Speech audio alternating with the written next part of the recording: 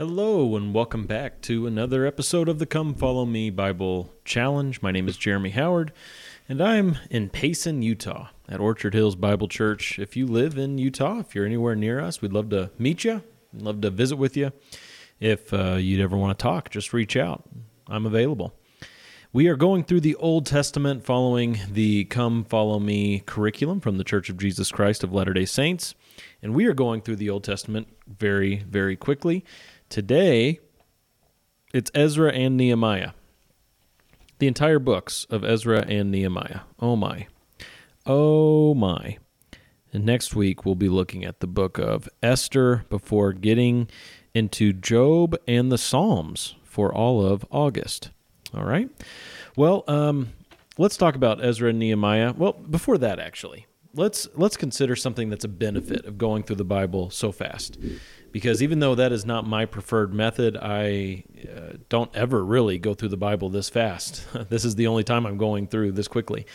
There is a benefit to it. There are a lot of people who will read through the Bible in a year, or in fact, I have an NIV Bible that's formatted in such a way that if you read, I think it's 12 pages a day, you can get through the entire Bible in 90 days. 3 months. You can read the whole Bible. That's pretty intense reading, but it's doable. It's definitely doable when you consider all the things that we spend time doing in our lives. It's really not that much to go through the Bible in just 3 months if you wanted to. Well, I very rarely, like I said, I very rarely do that. But there is an advantage, and the advantage is this. You actually get to see some themes in the Bible clearer this way than if you were always down in the weeds looking at all the bugs and rocks that are down there in the weeds and examining every detail. When you examine all the details, you get to see some amazing stuff. You can never exhaust. Oh, something just made a beep in my office, but everything's okay. What I was saying is you can never exhaust all the details that are found in Scripture. That's an amazing aspect of Scripture's nature, is that you just can't plumb the depths of it. But what happens sometimes when you are examining all those details is you miss the bigger picture and some of the general themes that just come up over and over and over again. And what we've been seeing, I hope, at least I've been seeing, as we've been going through the Old Testament so quickly here this year, is that in the Bible we see a few major themes, and I'll just list off 3. We've seen over and over again so far in the Old Testament that there is a difference between God as creator and the rest of us as creatures. The creator is distinctly different than all of his creatures. We also see that God uses messed up people. I mean, that's another one that's just abundantly clear, right? That God doesn't use perfect people. God doesn't wait for people to clean up their act before they're used by him. He uses messed up people just as they are. Okay? And thirdly, God wants us to pay attention to his word. We see it over and over again in every generation. People are being pointed to his revelation, and they're being told, take heed, hear, read, listen. We're going to see all of those things in Ezra and Nehemiah as we do a sweeping overview of these books today. I don't even know what I really want the main theme to be today. Usually I have a good idea about here's going to be the main takeaway or whatever, but not today. So we're just going to jump right in. I have some passages picked out, and we're going to look at these passages and talk about what's going on. General context. We have really sped up. We were back in the times of Elijah and Elisha, and we were looking through stuff with King Hezekiah last week. Yeah, that's right, King Hezekiah. Well, now we are returning from the Babylonian captivity. So we are in the 400s BC. And when we get to Esther, that will still be around this same time. And then when we get to Job and the Psalms and then into the prophets, we're going to be going back in time, all right? So it's kind of hard to keep a clean timeline in your head, I'm sure, because we're going through the Bible in Bible book order, not chronologically. And at this point in Bible book order, we're actually jumping pretty far forward in history, close to the time of the 400s, like I said. So what's going on? They are returning from Babylonian captivity, these Israelites. They were overtaken. Judah was overtaken by the Babylonian Empire. Jerusalem was ransacked. The temple was destroyed. However, at this time now, they are allowed to go back to Jerusalem. The king that's in charge now has allowed them to return and to rebuild the temple and to rebuild the wall around the city. And that's the main focus of Ezra and Nehemiah, is that they are two men who are leaders in Israel at this time, though it's a really weakened nation. They've been through a lot, and they've lost everything. And Ezra and Nehemiah are used by God to step up and to give the people some direction. All right, so we're going to jump into Nehemiah 4 here. And in Nehemiah 4, we are going to see Nehemiah's leadership in rebuilding the wall around Jerusalem. Now they're going back to their land. This is the land that God gave them. Back in Genesis 12, God gave Abram a promise and said, your descendants are going to get some land. You can read about that in chapter 13, chapter 15, chapter 17 of Genesis. This land belongs to Israel, and it's a forever promise. This land will always belong to Israel as an unconditional promise, a gift from God. So now they're going back and they're saying, okay, here we go. This is our land and Jerusalem's our city, and we need to rebuild this wall. So Nehemiah 4, starting in verse 11. As they're rebuilding the wall, it says, our enemies said, they will not know or see until we come among them, kill them, and put a stop to the work. Okay, let's just stop right there. They were going back to rebuild the wall. They were going back to Jerusalem to rebuild the temple. But they still had enemies. So even though they were allowed to go back, there were Sumerians and Persians and other people who didn't want them doing what they were doing. And so they still had enemies who wanted to stop their work. All right, let's keep going. Verse 12. When the Jews who lived near them came and told us 10 times, quote, they will come up against us from every place where you may turn. Then I stationed men in the lowest parts of the space behind the wall, the exposed places, and I stationed the people in families with their swords, spears, and bows. When I saw their fear, I rose and spoke to the nobles, the officials, and the rest of the people. Do not be afraid of them. Remember the Lord who is great and awesome, and fight for your brothers, your sons, your daughters, your wives, and your houses. So you can get a little glimpse here of why Nehemiah was such an effective leader. He was proactive when he heard about the threats, and he stationed people in certain places. But he also instilled in the people a godly motivation to keep doing what they needed to do to rebuild this area for the sake of the Lord. Remember the Lord. He is awesome. He is mighty. And he also pointed them to the future, saying, think about the next generation and build for them. Work hard and build this wall for the sake of your family and those who are coming after you. So there are a lot of leadership lessons in Nehemiah, and that's just one of the many. Let's keep reading. Verse 15. When our enemies heard that it was known to us and that God had frustrated their plan, then all of us returned to the wall, each one to his work. From that day on, half of my servants carried on the work, while half of them held the spears, the shields, the bows, and the breastplates, and the captains were behind the whole house of Judah. Those who were rebuilding the wall and those who carried burdens, took their load with one hand, doing the work, and the other holding a weapon. As for the builders, each wore his sword girded at his side as he built, while the trumpeter stood near me. I said to the nobles, the officials, and the rest of the people, the work is great and extensive, and we are separated on the wall far from one another. At whatever place you hear the sound of the trumpet, rally to us there. Our God will fight for us. All right, so we see an amazing picture, a word picture that's offered to us of the men who were building the wall had the load in one hand as they were, putting the wall together. So they had a trowel in one hand, you could say, and in the other hand, they had a weapon to fight off the enemy, a sword or whatever other weapons they had. And so doing the work with one hand, fighting off the enemy with the other, I don't think you need much explanation as to why that is a great picture, spiritual picture of our lives. We are working and building with one hand and fighting off the enemy with the other. Not literally. We know that our enemy is not flesh and blood, the New Testament tells us, but we are in constant spiritual warfare. We are constantly seeking to work for the Lord, to build for the Lord, to also fight off our enemy, the Lord's enemy. So what a cool picture. Well, as they are going through this whole process and they have enemies rise up against them, those enemies were not successful. And eventually, Israel was successful in building the wall.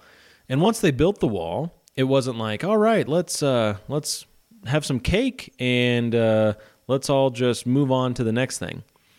This was a very holy and reverent moment in Israel, their history.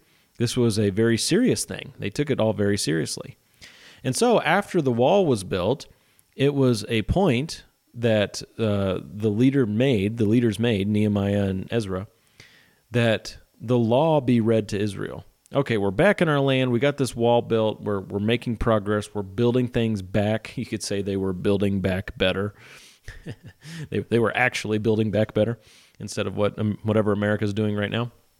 And they said, okay, well, as we've done that, we need to do this right all the way, and we need to hear what God has said. We need to look to His law.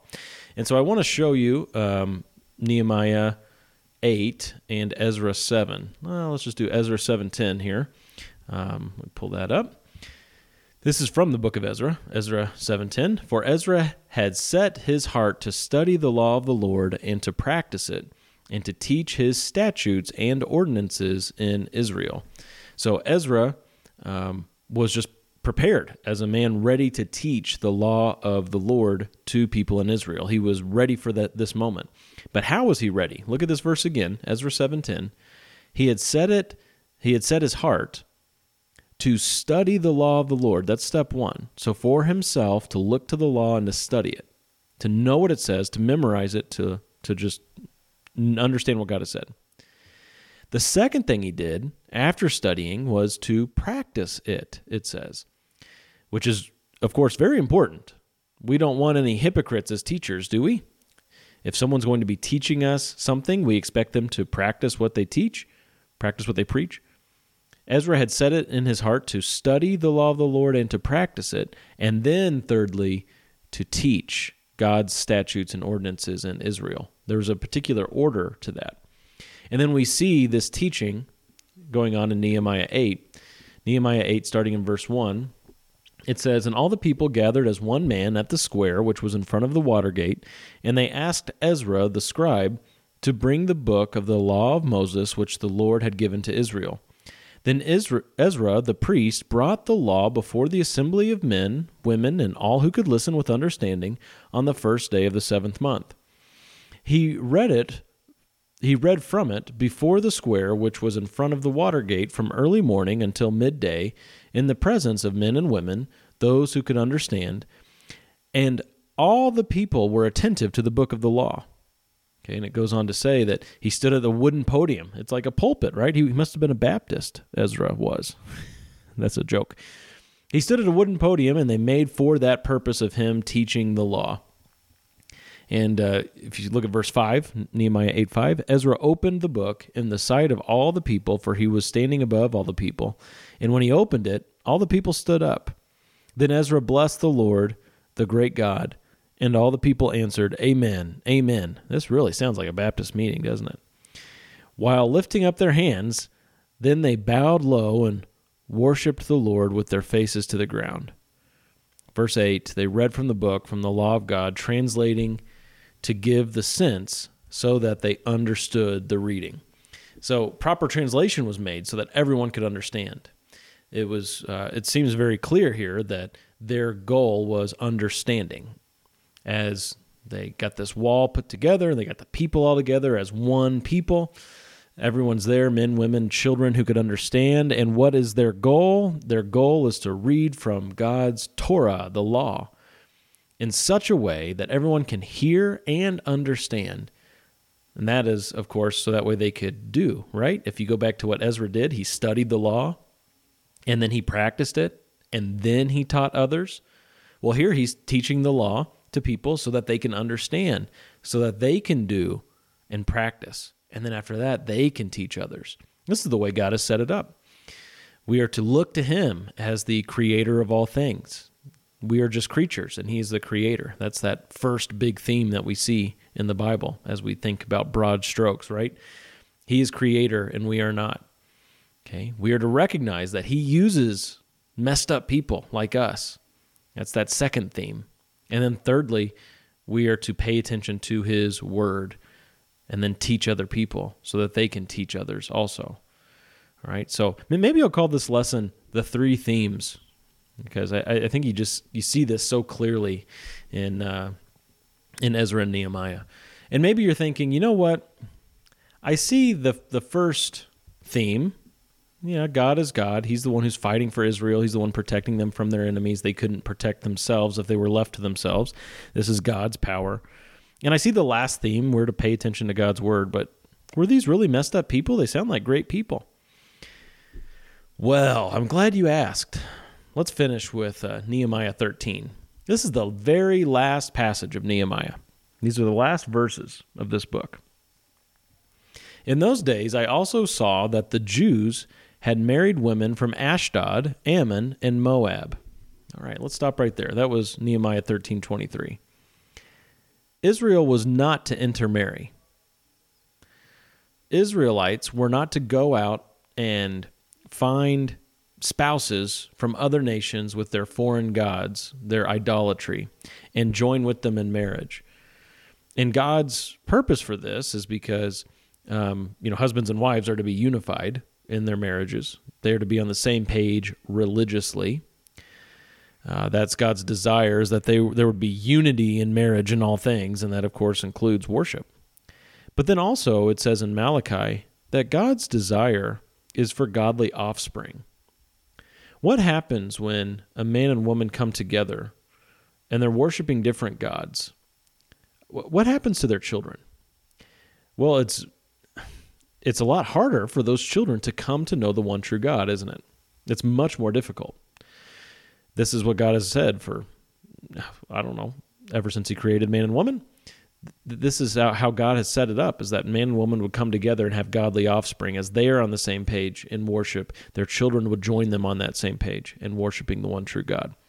So whenever it says here in Nehemiah 13:23 that the Jews had married women from Ashdod, Ammon, and Moab, that's not just like some random fact. This is like an accusation. This is a mark of condemnation. This is a sad thing. It's rebellion. All right? Let's keep reading. Verse 24, as for their children, half spoke the language of Ashdod, and none of them was able to speak the language of Judah. See what I mean about the kids? They're not able to speak the language of the countrymen even. But the language of his own people was what they were able to speak.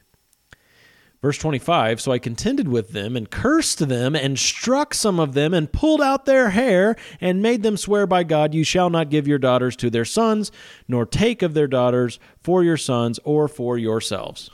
Okay, let's pump the brakes there. Look at 25 again.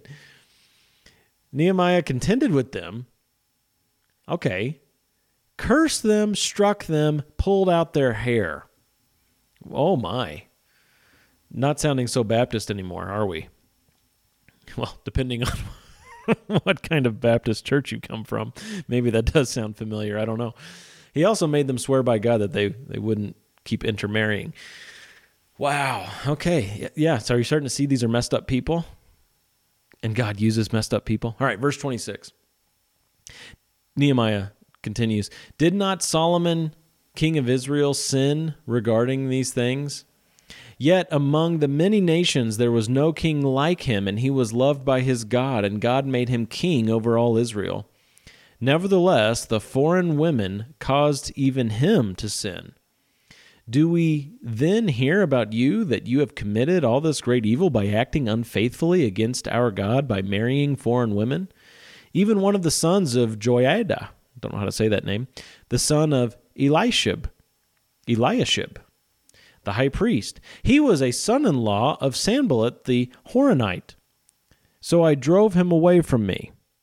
Remember them, O my God, because they have defiled the priesthood and the covenant of the priesthood and the Levites. Thus I purified them from everything foreign and appointed duties for the priests and the Levites, each in his task, and I arranged for the supply of wood at appointed times and for the first fruits. Remember me, O my God, for good. And that's how the book ends. Is Nehemiah struggling with people, and people are being sinful and rebellious, and there it is. And this is quite interesting because there are so many prophecies that talk about Israel coming back to the land after being scattered. And this is one of those times where they were scattered, they were taken away into captivity, as the Bible said they would be. They were carried away, and they were brought back. And yet, they weren't brought back in a way that totally restored them. They weren't brought back in a way that restored the nation. God gives us prophecies concerning the time when they will be brought back to this land, and he says that when Israel comes back, they will be a pure people, that the law will be written on their hearts, that they will live righteously, and they will instruct one another in joy and peace. The cities will all be rebuilt and be very abundant. There will be agricultural blessings unlike any other time, really in world history. There will be just this beautiful restoration and redemption of not only the people, but the land itself. And what we see here is a glimpse of that, but it's clearly not all of that. There is still sin in the land, there's still struggle, there's still strife, there's hardship. Yet there's coming a day when those prophecies that God gave us about that nation of Israel and that land, they will come to fruition. And so this isn't it, but it's kind of like a foreshadowing of that time in the end when the Lord returns, when Jesus comes back to earth at his second coming. There will be a restoration of Israel, and those prophecies will be literally fulfilled when they will be utterly restored in their land. But until then, we just see that God continues to use broken people, doesn't he? People who are pretty messed up, who are pretty rebellious, who commit evil acts, and who mess up their own families. That's still going on, but God uses people. And he was using some messed up Israelites at that time, and now in the church, in the New Testament era, God uses messed up people in the church too, doesn't he? Now, that's no excuse for sin. That's not saying, hey, let's just go be sinful and rebellious because God's going to use us anyway. That is not the message here at all. It's just a reality that you're going to mess up. You're going to fail. As you strive for righteousness, you will fail. And God's going to use you if you are joined to him because of your faith in Jesus Christ, the biblical Christ, and the biblical gospel. God will continue to use you even though you fail. And that's a great encouragement, isn't it? Okay, well, hopefully that gives you something to think about. It's really tough whenever it's like, well, Ezra and Nehemiah this week. Okay, well, there's like a million things to say. But this is good for me because, like I said, I just don't typically go high level. And this makes me go high level, and that's good. That makes me, hopefully, a better teacher. Well, thanks for joining me today. Thank you for taking time to be with me. And reach out. If you have any thoughts or questions, any ways that I could be more helpful, reach out. Would love to hear from you. Thanks. God bless.